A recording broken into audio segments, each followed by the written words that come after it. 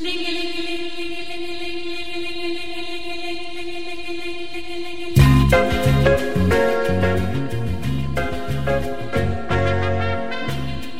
it's just your Stanford. Welcome to the Henry George program. I'm Mark Molyneux. This is a show about economics, deals with housing, deals with just about anything, deals with new ideas, old ideas, etc., etc. Today on the show, we have Glen Weyl. Glen Weyl is principal researcher from Microsoft and a visiting senior research scholar in economics and law at Yale University. His new book, Radical Markets, co-written with Eric Posner, published by Princeton Press. Welcome, Glenn. Nice to talk to you, Mark. Yeah, so the book is Radical Markets, Uprooting Capitalism and Democracy for a Just Society, and immediately upon it, it is dedicated to William Vickrey, which, I mean, that's a blast to me. I just love Vickrey. So that's, and you know, it's, and I guess he's kind of the guiding spirit of the book. And I guess for people who aren't familiar with Vickrey, why don't you give a little background and tell people what kind of draws you to the spirit of Bill Vickrey? Well, he's a fun person, and he's got some fun ideas. We call him in the book the Master Yoda of the modern economics profession, because he was sort of a quite silly, aristocratic guy.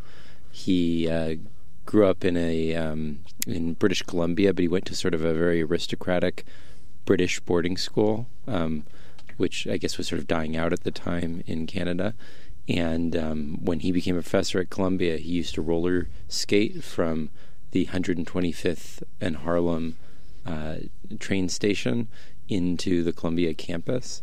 And he would often spill his lunch on his shirt and walk around with it uncleaned up. And he wrote a series of incredible papers, some of which he's now known for, and one of which he got the Nobel Prize for, but many of which are almost completely forgotten to history. And just sort of a remarkable person, a real follower of Henry George, which makes him very relevant to this moment, but also just a visionary along all sorts of dimensions. We mentioned that actually the system that Uber uses for pricing these days is inspired by a lot of his ideas. So he had all sorts of influence, and only some of it he's remembered for. Yeah, I mean, as far as bringing creativity to the profession of economics, I mean, he considered everything to be on the table and to rethink everything, and I think a lot of that creativity goes into the book and the big ideas it has there about really how we could readdress a lot of the assumptions we have in society and run things. So I guess if people have just the quick takeaway of what kind of ideas does this book contain, what would you tell them? The idea of the book is that, paradoxically, the most extreme version of a free market is also the most thoroughgoing version of socialism. And that sounds crazy to us who grew up during the Cold War, but to William Vickrey and Henry George, that made perfect sense. And the reason is that most of the property, whether it's the spectrum that we're coming to our listeners over right now, whether it's the land in Stanford, is not up for sale. There's no competitive price at which you could buy that stuff. You'd have to negotiate with some big bureaucracy. And what Vickrey and George argued was that by making that common property and allowing competitive bidding for it, you'd have a truer free market, but also you'd take the value of all that property and share it equally among society. Yeah, markets, it's tended to get a kind of negative connotation among many who don't really know the history of saying, well, it's an apology for the fact that the haves have and the have-nots don't, and the markets decided. And a market is far from that. It is a tool for communication, is a tool for coordination.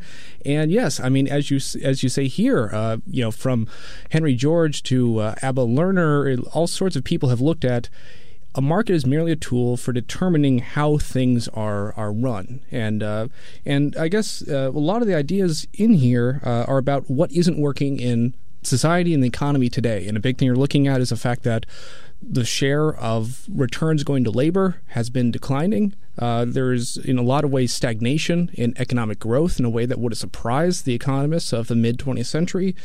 And what do we do about it? Are we really looking at new solutions? And this book is saying here are some ways to kind of get outside of the economic orthodoxy. Yeah, I think that our assumption of a lot of the market rhetoric, Margaret Thatcher, Ronald Reagan, Milton Friedman, etc., saw government as the only centralized authority capable of taxing the economy and restraining the free flow of markets. But people like Henry George, people like William Vickrey realized that any centralized authority that gets too much power, whether it be a monopoly, whether it be a wealthy landowner who controls lots of territory that he can keep others from using, all these people are capable of taxing the economy. And we have to take all those governments, whether we call them public or private, and reduce their ability to extract value from labor and instead return that value to the people who are most able to make productive use of it. Yeah, you have a previous paper, and it's also in a chapter here. Property is another name for monopoly. And this goes to the idea that there is a holding cost, and there is basically a certain failure in a market when any private owner holds on to things and in a way that hurts allocative efficiency. So give some background on people who would want to know exactly what is allocative efficiency, why does it matter, and how does private property, as it's expressed in kind of its most, maybe the way people expect it to be, can hold it back. I think that we all take this for granted, but at some level we all know about the waste that goes on. You look at most cities, there's a really interesting app that you can look up called City Builder. And what City Builder lets you do is choose any collection of properties in the city and say how much more would they be worth if you could get them all together and redevelop them, even holding fixed zoning. And a typical value for that, for just like, a collection of plots in somewhere like San Francisco or another big city in the U.S., is like 3 times. So there's all sorts of resources that we as a society are underutilizing because of the rigidities of the private property system, which encourages owners to either lazily hold on to their property, or if someone wants to buy it, to try to get as much as they can out of that person, to basically troll them and prevent the use of spectrum, the use of land that could be building a hyperloop between San Francisco and LA, the use of intellectual property that could could allow for new enterprises, to hold on to all those and to extract as much as they can, rather than allowing the fluid flow of resources to new and innovative uses. Yeah, we talk about the housing market a lot here, and we see the holdout problem right in our backyards a lot. I mean, you might see the case of, okay, you're going to make a new subway, and there's one person refuses to sell out, you can't build the subway. Or it could be not just one person, but an entire community of saying, we basically want to hold on to low density development of our land, and that in the same way it creates allocative inefficiencies. The fact that it makes housing much more expensive to everybody else. And of course, some of those people, it really is genuinely incredibly important for them to hold on to their land. And if it is, they should be allowed to do that. But the problem is our current system doesn't reveal that. Our current system actually provides an incentive for people to pretend like they absolutely wouldn't move except at some exorbitant price, because that allows them to extract more profit from the people who are trying to do the development. The system that we propose is one in which people would have a natural incentive to reveal how valuable things are to them through a tax system, so that, yes, the people who really want to stay there, we'd find a way around them. And for the people who it's less important, they would have an incentive to move out and be compensated fairly. Yeah, I mean, you talk about the crude ways people do this in the past. Eminent domain is basically saying at the end of the line, the state can just say, no, you get out, and here is some payment we're going to say is fair, as opposed to this is kind of a step beyond, based upon ideas that go back to Sun Yat-sen developing Henry George's ideas of self-assessment and saying, what is the most fair way to say how much you value your property? It's saying, give us an honest answer. How much is it worth to you? And are you willing to basically back it up? If you are, how do you run society and how do you share equitably? And largely it is about people disclosing what things mean to them and sharing. And this is a kind of a technocratic way to deal with it, but it has ways to show that it will have results of creating efficiency. Yeah, so this particular scheme that we propose is that everybody be allowed to self-declare the value of their assets, whether those be intellectual property, whether it be land, whether it be spectrum. All of that, you would choose how much it's worth to you, but you'd have to stand ready to sell it at that price, and you would pay a tax on that value.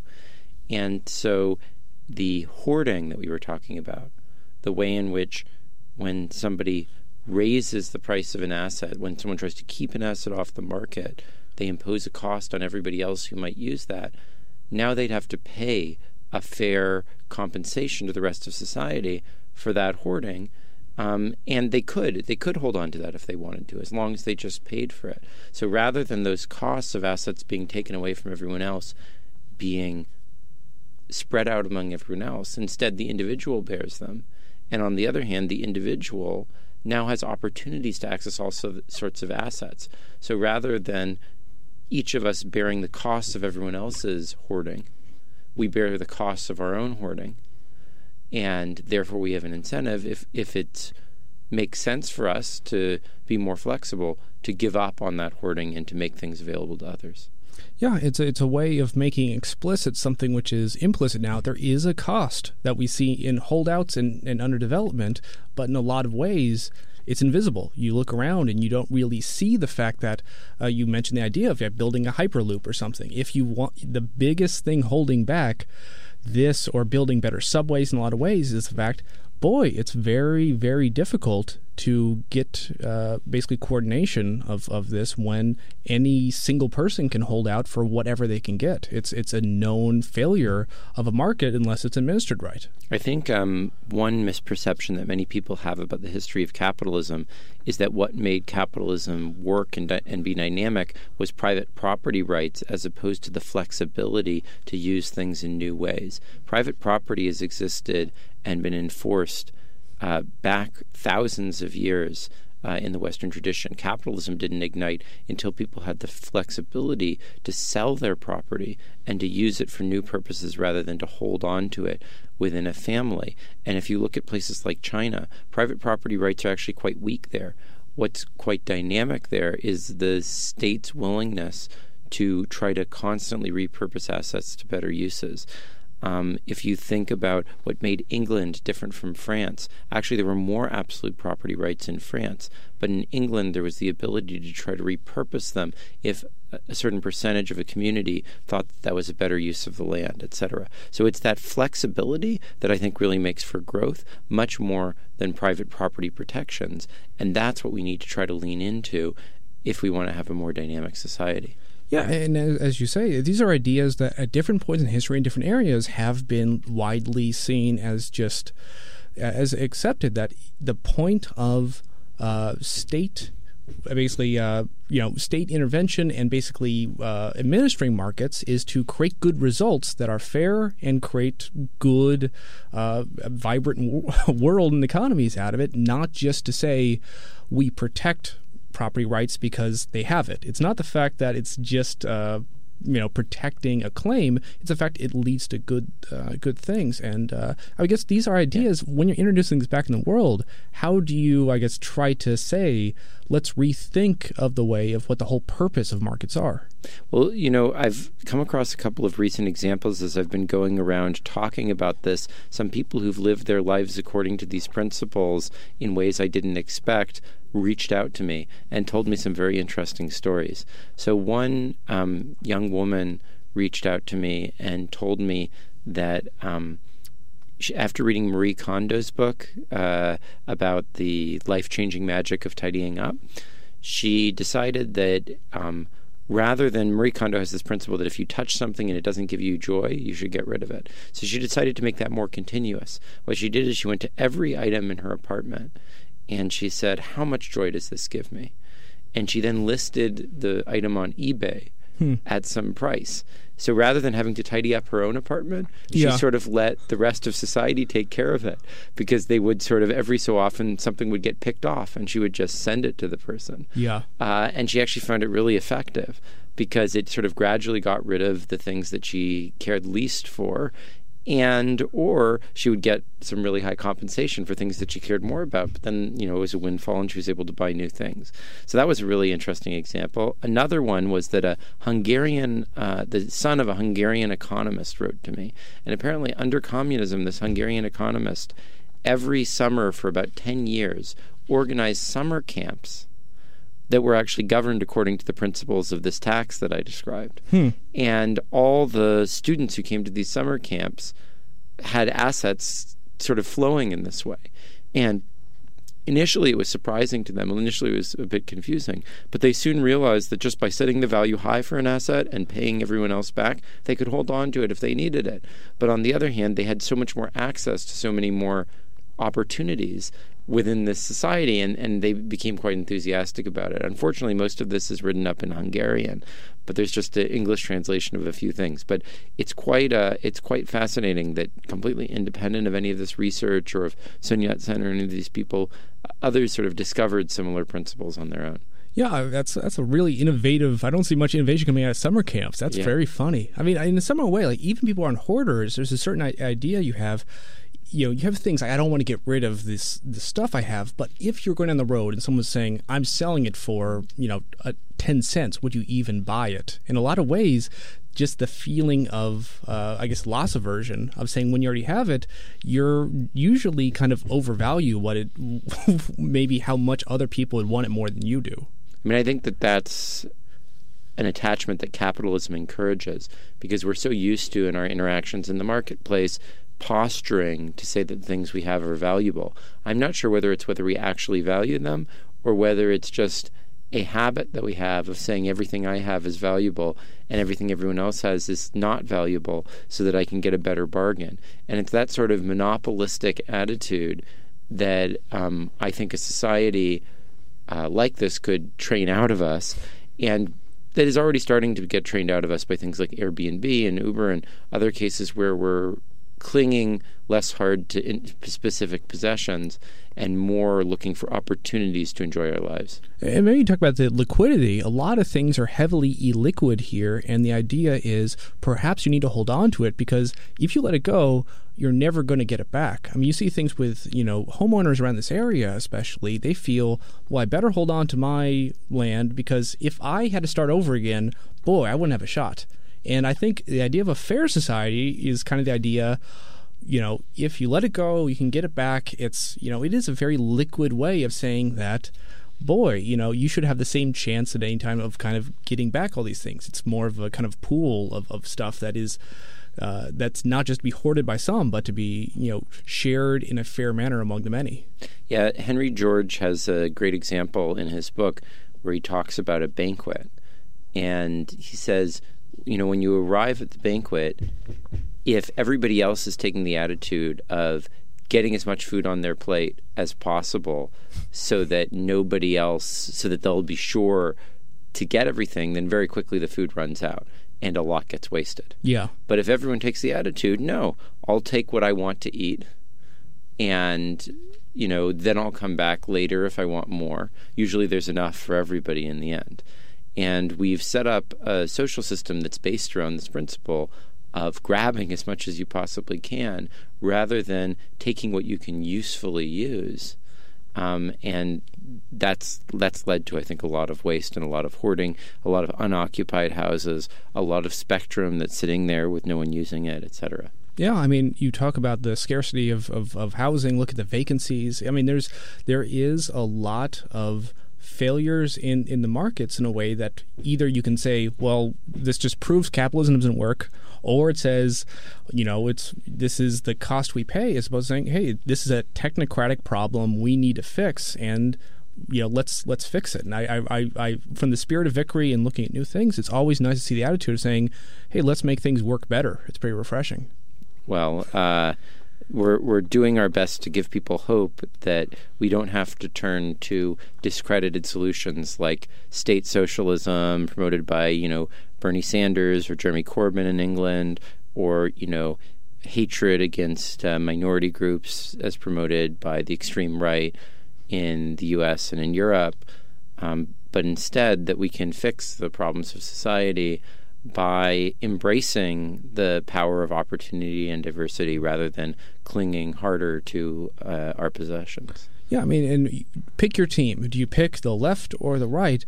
And the thing is, if you talk about, in a lot of ways, no one is wholly wrong or wholly right, and that's the problem. If every time that Bernie Sanders says, look at all the things that are broken in the modern economy, he's absolutely right. But does that mean that he is 100% right about all solutions? In the same way, if people are saying, look at the declining, what is happening to laborers in our country, and this makes me go to, kind of nationalistic demagogues, they are right in a lot of ways to saying that, yeah, there's less opportunity. But are their solutions right? Maybe we just have to not choose teams in the same way and look for new solutions. Well, I think too many people have become critics and not enough people inventors.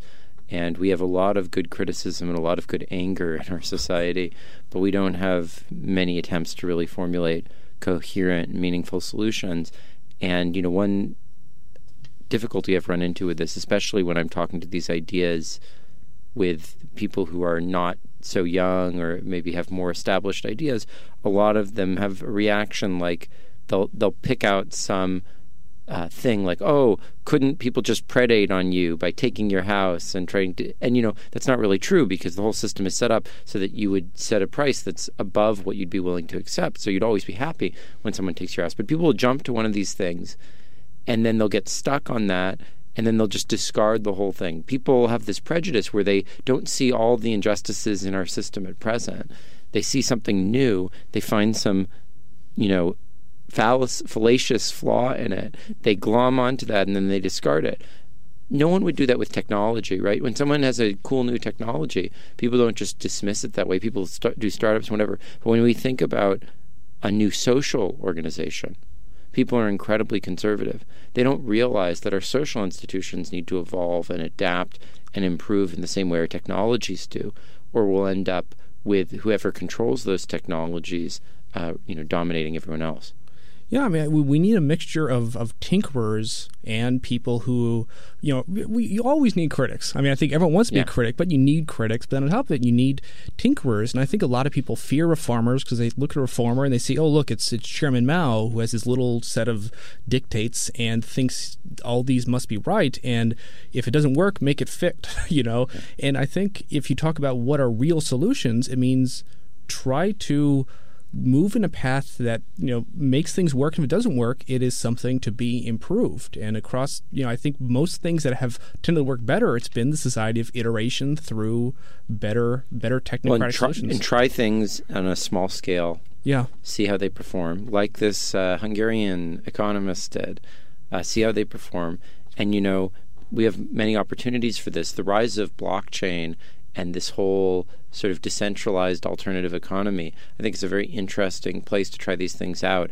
And the Ethereum Foundation, actually, which administers the second largest cryptocurrency, just posted a job for a full-time person to implement this idea and some voting ideas that are related to this that I've worked on the Ethereum blockchain. So I think we're going to get a really interesting opportunity to see experiments in practice with these technologies. Yeah, you talk about the national level, the Sanders versus the Trump kind of ideas, and it's decentralization is not really a rallying cry among either, but that is a big way to get to new, exciting places, is to basically spread it out and tinker.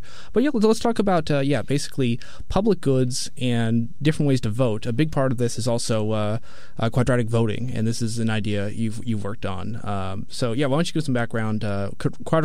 Quadratic voting, what is it and what will it achieve? So in our democracy, I think we all know that one person, one vote doesn't really work as a principle. Just simple majority rule would lead to all sorts of minorities being oppressed, whether those be the ones that the right defends, like gun owners, or those who are deeply religious, to those that the left defends, like sexual minorities, immigrants, ethno-racial minorities, etc. So what we tend to do is allow judges to decide, where are the boundaries, where can the majority not go.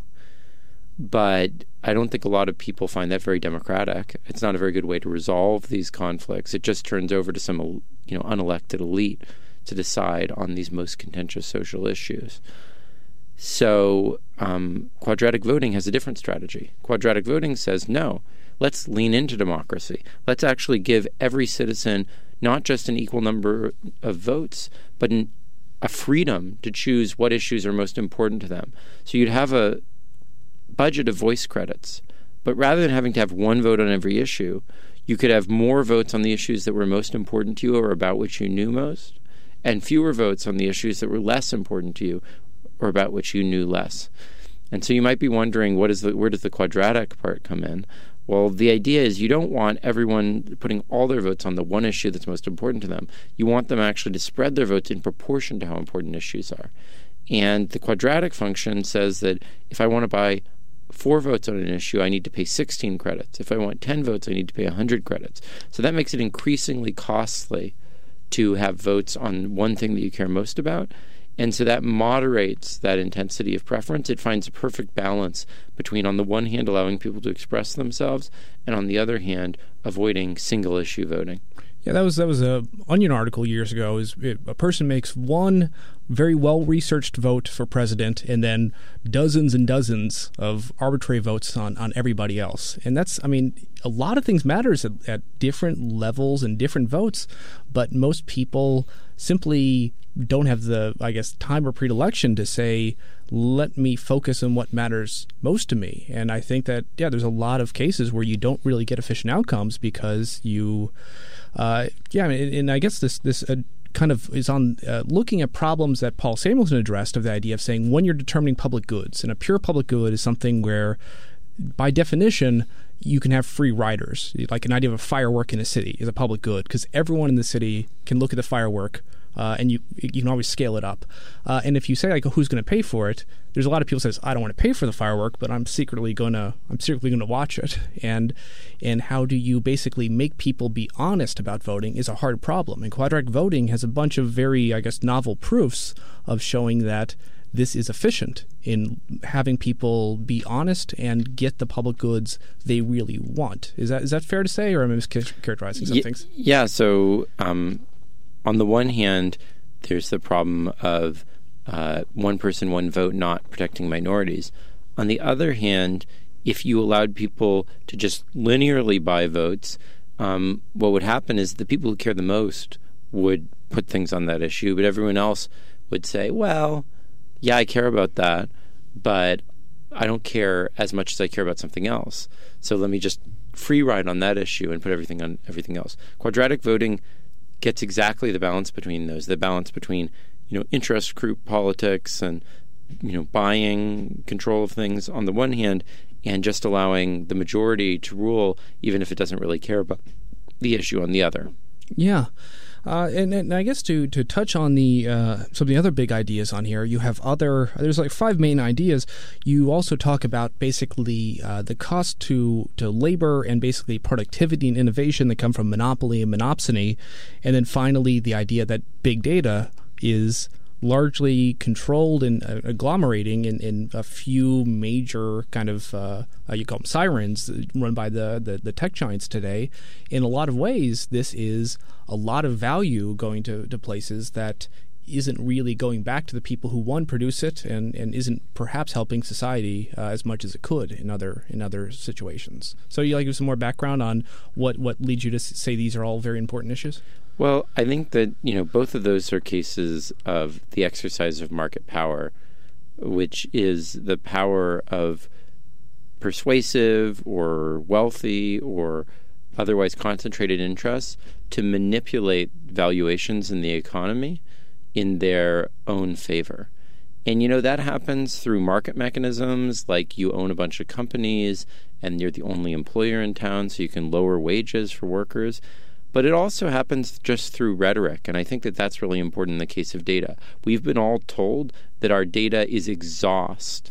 It's like, manure that we're just leaving behind, and it's only valuable because companies are taking it, rather than realizing that actually all these artificial intelligence algorithms that are allegedly going to displace us are the result of our work. They're being trained, these machine learning and artificial intelligence systems, on the data that we're giving to the systems. And the system isn't going to create good data unless the participants are aware of and encouraged to provide high-quality data into the system. And right now they're not, because we're being, lied to and told that our data don't really have value and that everything's being created by these brilliant entrepreneurs and engineers and so forth, rather than by everyone. Fundamentally, this is a broader principle. I think that there is a lie that we're trying to combat in this book, which is that there's a small set of elites, educated elites, that have all the valuable things to add, and that everybody else should just follow. Yeah. And that's true in voting as well. You think about voting, many, maybe you and I would say, well, there's a lot of ignorant people out there. Maybe they voted for a candidate who isn't really going to serve their interests. Maybe that's true on the national stage. But I bet that you and I don't know anything about local politics, or at least I don't, and don't know who's, even what the offices are. And I make really uninformed choices on that. And there's lots of local people who know lots about that. The beauty of a market system is that it fundamentally is based on the principle that even though we have diverse abilities, we're all ultimately equal, and that we need to harness the diverse abilities of every human being rather than concentrating power in some set of elites that's supposed to know better than everyone else. Yeah, I guess you talk about society changing. A couple hundred years ago, if a person could go and they could, swing a hammer, they could do some good, and that is the work that needed to be done. Every person had an inherent, dignity in work and could, contribute to the community. Things are changing. We're interconnected in a way, and in a lot of ways, it's kind of it has become a winner-take-all economy. You get people who end up in a market position where they have everything, and it gets the point that if you don't have a whole lot to do with your labor, boy, you can't really get returns. And you talk about data, the fact you're basically giving up something that is value you've contributed that isn't coming back to you in any way. I think over history there have been a series of lies that defend the power of the wealthy and powerful. Today we call it meritocracy. They used to call it aristocracy. And we all think aristocracy is totally discredited. But aristocracy really doesn't mean anything, if you look at the word itself, different from meritocracy. It means the rule of the best. And meritocracy means the rule of those who deserve it, right? Yeah. It's the same thing. It's just that it was a lie that, the people who were able to go around with lances and shields and kill other people were the best and the most productive people in society. And it's a lie today that those who are able to find a space like a social network, grab hold of it, and then control all the value that it creates, keeping it away from other people who want to innovate or contribute, are the best and who merit the most in our society. That's dishonest, and we need to call it what it is. It's not meritocracy that's the problem. It's the false manipulation of our concepts of merit by those in power. Is progress a good thing? That's a question to be asked. Is it good to move forward? And a lot of people have said, from the Luddites on, it's bad. Let's break the machines because it's going to hurt a lot of people. And the truth is, when you don't run society in an equitable way, they're not wrong. A lot of people were hurt by the first machines that the Luddites destroyed. In the same way with society now, you could say, let's just grow the pie. Growth is going to trickle down, get to everybody. But in a lot of ways, there are losers. But if you basically do things from this common ownership self-assessed tax to just making sure that data ownership is handled it should basically make sure that when we all get better off, everybody actually ends up as a winner. Well, and the fastest rates of progress have happened in the periods where we've obeyed those principles. So there's not a conflict between that fair distribution and rapid rates of progress, there's a synergy between them. The 19th century saw very rapid progress, but the 40s through the 1970s are the fastest rate of growth in wealthy countries ever. And it was because, during that period, for all its flaws, we found a reasonable balance and a way to ensure that much of the growth of the economy was distributed broadly throughout the population.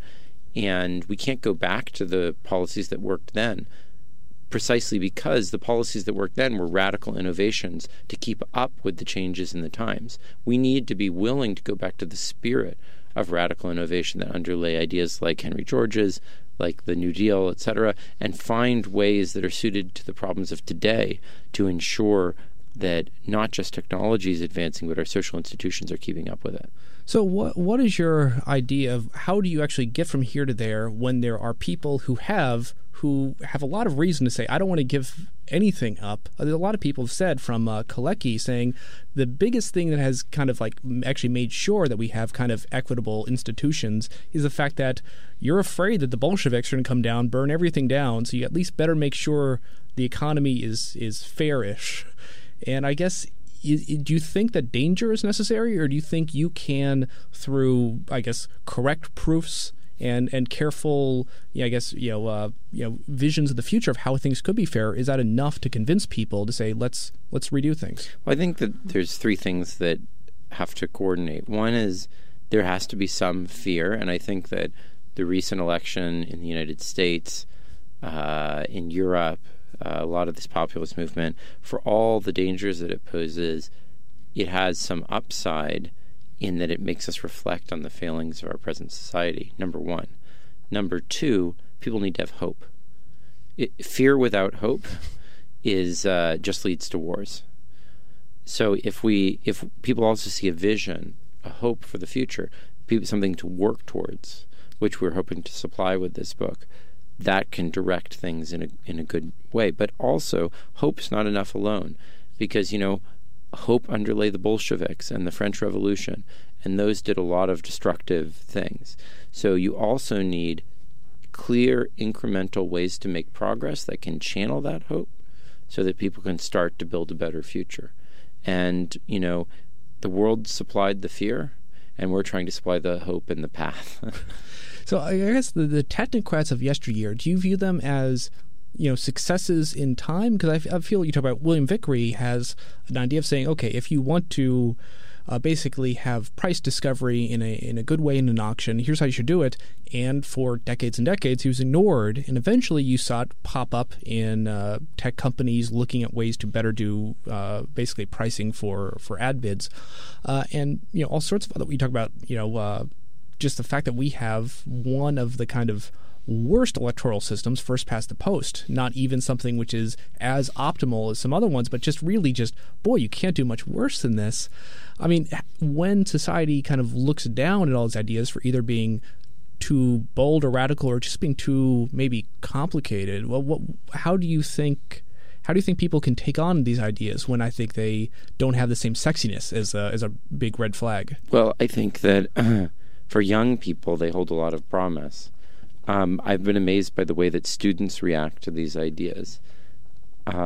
Students don't have the prejudices of, look, our current system is incredibly complex in 1,000 ways. We just get used to it.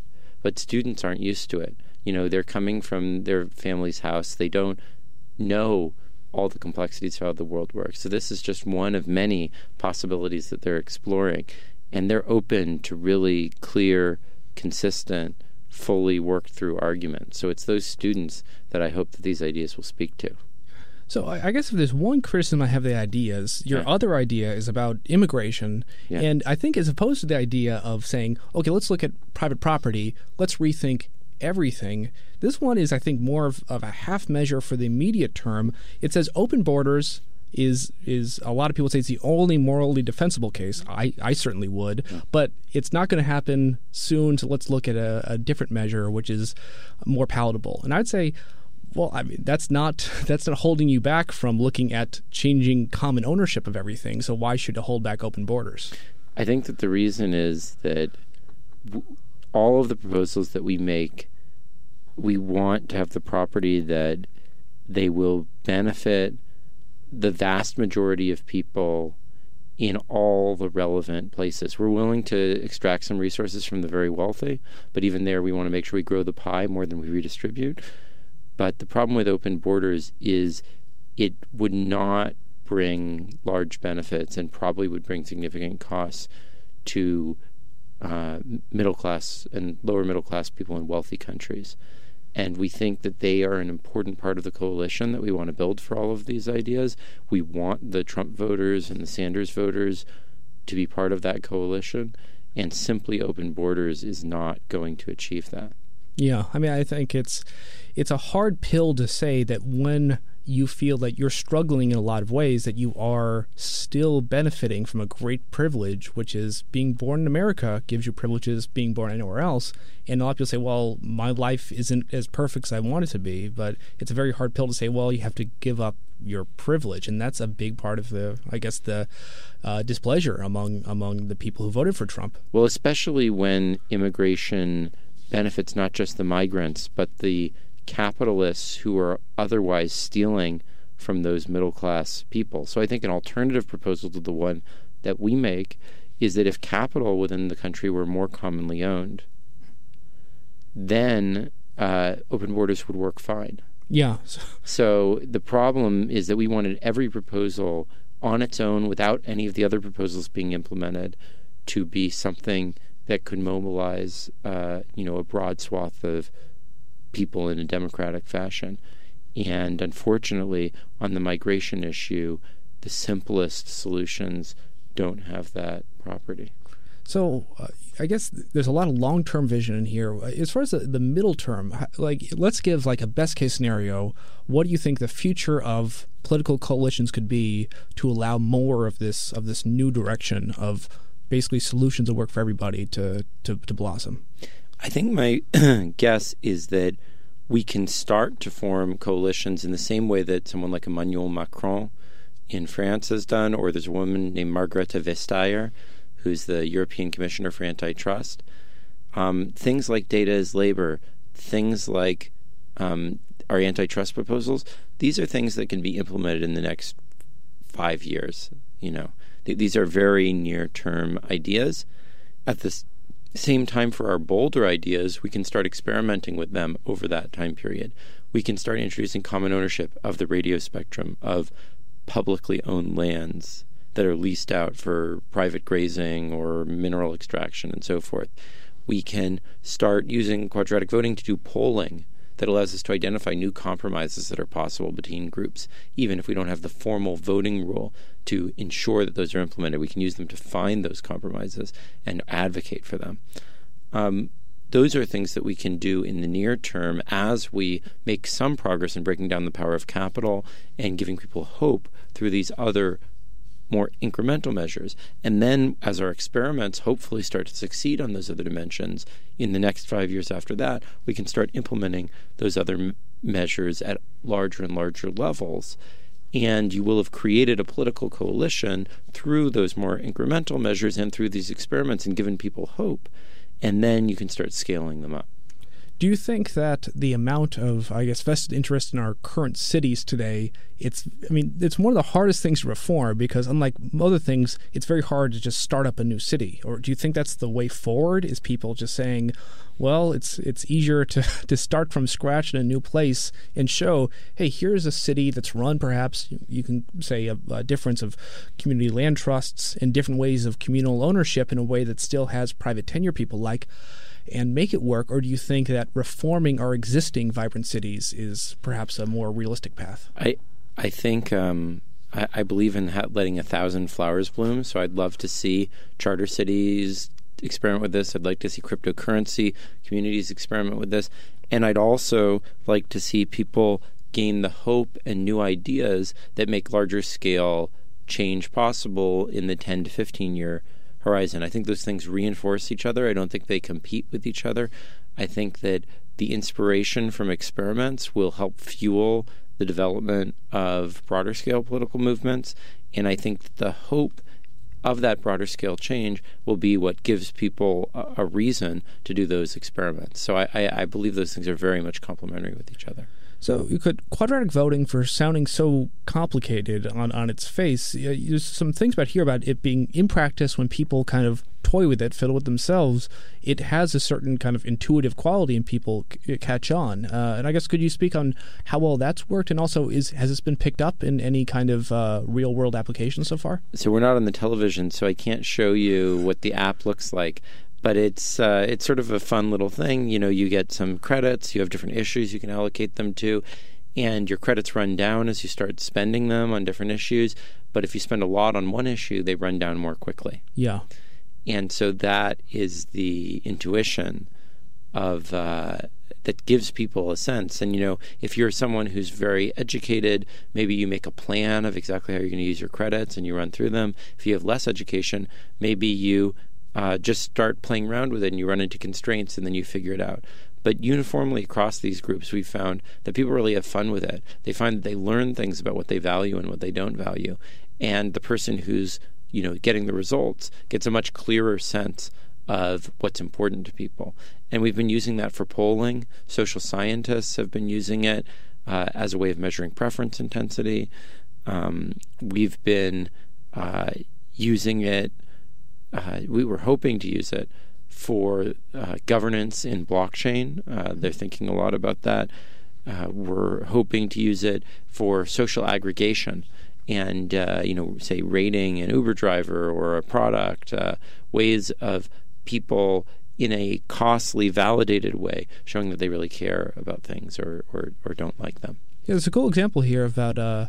I used to work for a summer job giving surveys over the phone. It's on a scale of 1 to 10, where 1 is not at all and 10 is very much. Yeah. Please rank these things. And most people, when you say that, they're like 1, 10, 1, 10. And it doesn't give you really much information.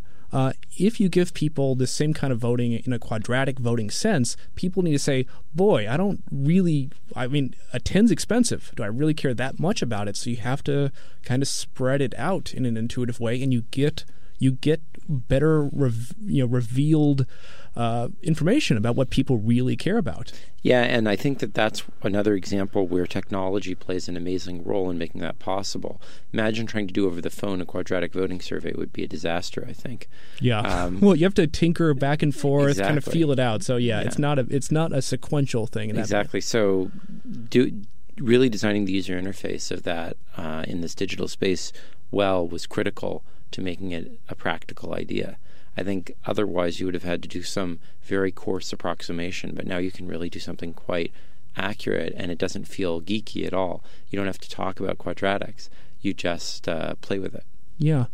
So I guess we're now wrapping up the show. This is the Henry George program, and I guess I've seen some people with the initial idea of the common ownership self-assessed tax from a follower of Henry George's perspective, kind of have some complaints of it, saying that it is treating all things as being taxed, whether or not it is basically land. I mean, Henry George's original idea saying you tax things that have economic rent, such as land, and you untax things such as capital.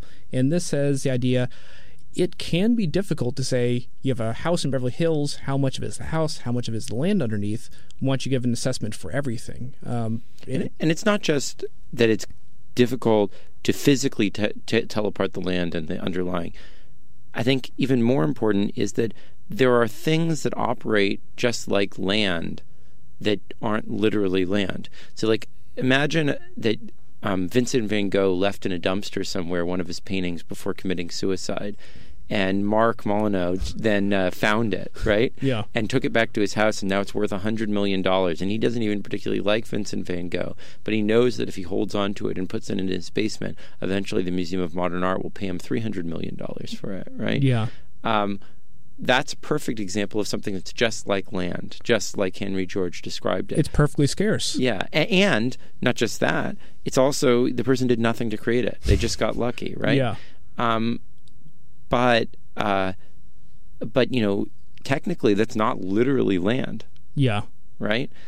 intellectual property is not literally land. Spectrum is not literally land. But it is literally economic land, which is, I think, one of those awkward things that doesn't sound intuitive to absolutely anybody. Exactly. And so I think that what most people will find is that if you reflect on the sources of wealth in our society, why does Mark Zuckerberg, because he was the 18th person to come up with the idea of a social network, but it happened to have catched on, why is he worth tens of billions of dollars? Why is Travis Kalanick worth tens of billions of dollars? Because he didn't invent ride sharing, happened to just have a network of black cars, and then Lyft came along and he was able to steal that idea. And why do those people deserve all these rents? It's really no different than the land situation. So I think that once you reflect on that, once you realize that it's very hard to pinpoint exactly what is economic land, that actually the idea of taxing every asset, maybe at different rates that are related to how much they respond to investment and how scarce they are and all that sort of stuff, but taxing every asset makes a lot more sense than singling out something that's physical land and just taxing that. Yeah, and I guess the trade-off that's made in here is saying that there is allocative efficiency, which we talked about earlier, and also investment efficiency of saying, let's say that you have a depreciating capital and you, if you taxed it all the way, let's say you're living in an apartment and you tax it basically so you can't even, you own it and you're trying to rent it out and you get taxed, so it doesn't, you might as well let it rot. You might as well say, I'm not going to, if I'm going to be taxed away everything I made on it, I'm not going to maintain it. So if you tax it at a lesser rate to keep in line the fact that you have to pay into it to keep it basically not depreciating at certain rates, this leads it to actually be somewhat, efficient to have it at a rate in between. Yeah, exactly. So we want everything to be taxed in proportion to how much it's like land, rather than for land to be taxed and nothing else to be taxed, right? Yeah. And that's, I think, the more sophisticated version of Henry George's ideas. I think spiritually he was right, but the details are things that have been worked out by Vickrey and by others in the years that have come. I think the only thing I feel is I hope it doesn't get lost in the murk, because you're talking about taxing things at a different level. I think the one thing you talk about that doesn't have basically the same kind of investment efficiency losses is something where location in an urban area is kind of a really fringe case. Like you talk about land and farmland, you still need to make sure you keep the topsoil. But you talk about a location in a city, you actually can tax that at very, very close to 100% and still not have any dead weight in investment efficiency. Yeah, but the thing I would say is that you can get full efficiency from that without taxing it at 100%. It turns out that with this mechanism, if you just tax it at the rate at which the asset turns over to new uses, you get full efficiency that way. So you can get a lot of efficiency without going all the way to 100% tax, which is quite interesting and a little bit different than the intuition that George or directly Vickrey had. So one question I have is a bit technical. The turnover rate you're talking about, is this exogenous? Is this something that actually is supposed to exist outside of the mechanism of this tax, or do you think that is something that depends upon the way you implement the tax? So the more you put on the tax, the higher the turnover rate will be, because right now there's monopoly on land, and that stops it from turning over to its best uses. So the turnover rate will rise as you impose the tax. And roughly what we advocate is that for assets that depend a lot on investment, you should tax them something like the current turnover rate. Whereas assets more like location in a city, you should tax them at the turnover rate that would prevail at the equilibrium where the tax has been in place, which might be, say, twice the current turnover rate. Yeah. So, I think this is a good example of saying in a world where people are tinkering, you go back and forth and you talk about details and you try to iron them out. And as opposed to basically saying, okay, let's just throw this whole book out the window because I disagree with a detail. Do you think, you talk about there's a lot of hope you see with people who are students, with people who are, kind of seeing the world with fresh eyes. Do you think a lot of people, you can still reach to them even if they are a bit hardened? Or do you think that it's really about driving in for the right tribe of the kind of technocratic, perhaps wonkish, but really basically they care about justice and making things fair? Well, I think it's a back and forth. I think, you can't roll out the older generation too much. They have a lot of prejudices. But when they see that younger people who don't have those prejudices are opening their minds to things, I think they'll come around to a significant extent. And we've gotten a quite enthusiastic response from a variety of outlets, including The Economist wrote a wonderful review, but it sort of said, this stuff is fascinating but kind of crazy. But I think as it gets more broadly adopted by open-minded people, they'll say, well, it's crazy, but it might be crazy enough to work, Yeah. So my hope is that science will advance not just one death at a time, but one hopeful student at a time as well, Yeah, and before wrapping up, I should mention that the book is not just you; it's also Eric Posner is the co-author. What exactly was your process as far as there is specialization in different topics that you each care about more, or do you both care equally about all these topics? We went back and forth on everything. We developed it. We have different attitudes. I have sort of an idealistic, hopeful perspective. Eric has more of a disillusionment with past ways of looking at things and the desire to break out of the conventional wisdom. And so he has more of a sort of cynical, tempered perspective, and I have a little bit more of a hopeful, forward-looking, optimistic perspective. He has more of the legal, detailed perspective. I have more of the grand design perspective. And so those were very useful things to sort of keep in mind as we went through all of this. Yeah, so I guess as one final question is wrapping up. You're brimming with optimism, how things could be better. How do you sell that optimism to someone who I think just needs more of it in their lives? Well, I think that in some ways, the more disappointed you are about what's happened, the more optimistic you should be about what's possible. Failures in a society can be a source of pessimism. They can also be a source of untapped opportunity. And I think that all of us who feel that our societies are not living up to their potential should be excited to look for new ways to organize things. Well, fantastic. We've talked to Glen Weyl. The book is Radical Markets, Uprooting Capitalism and Democracy for a Just Society. Thank you so much for being here today. Thanks, Mark. Okay, cool. Okay, sure, Stanford. This has been the Henry George Program with guest Glen Weyl. You can listen to this and all previous episodes of the show on our website, seethecat.org. This is a presentation of KZSU Stanford.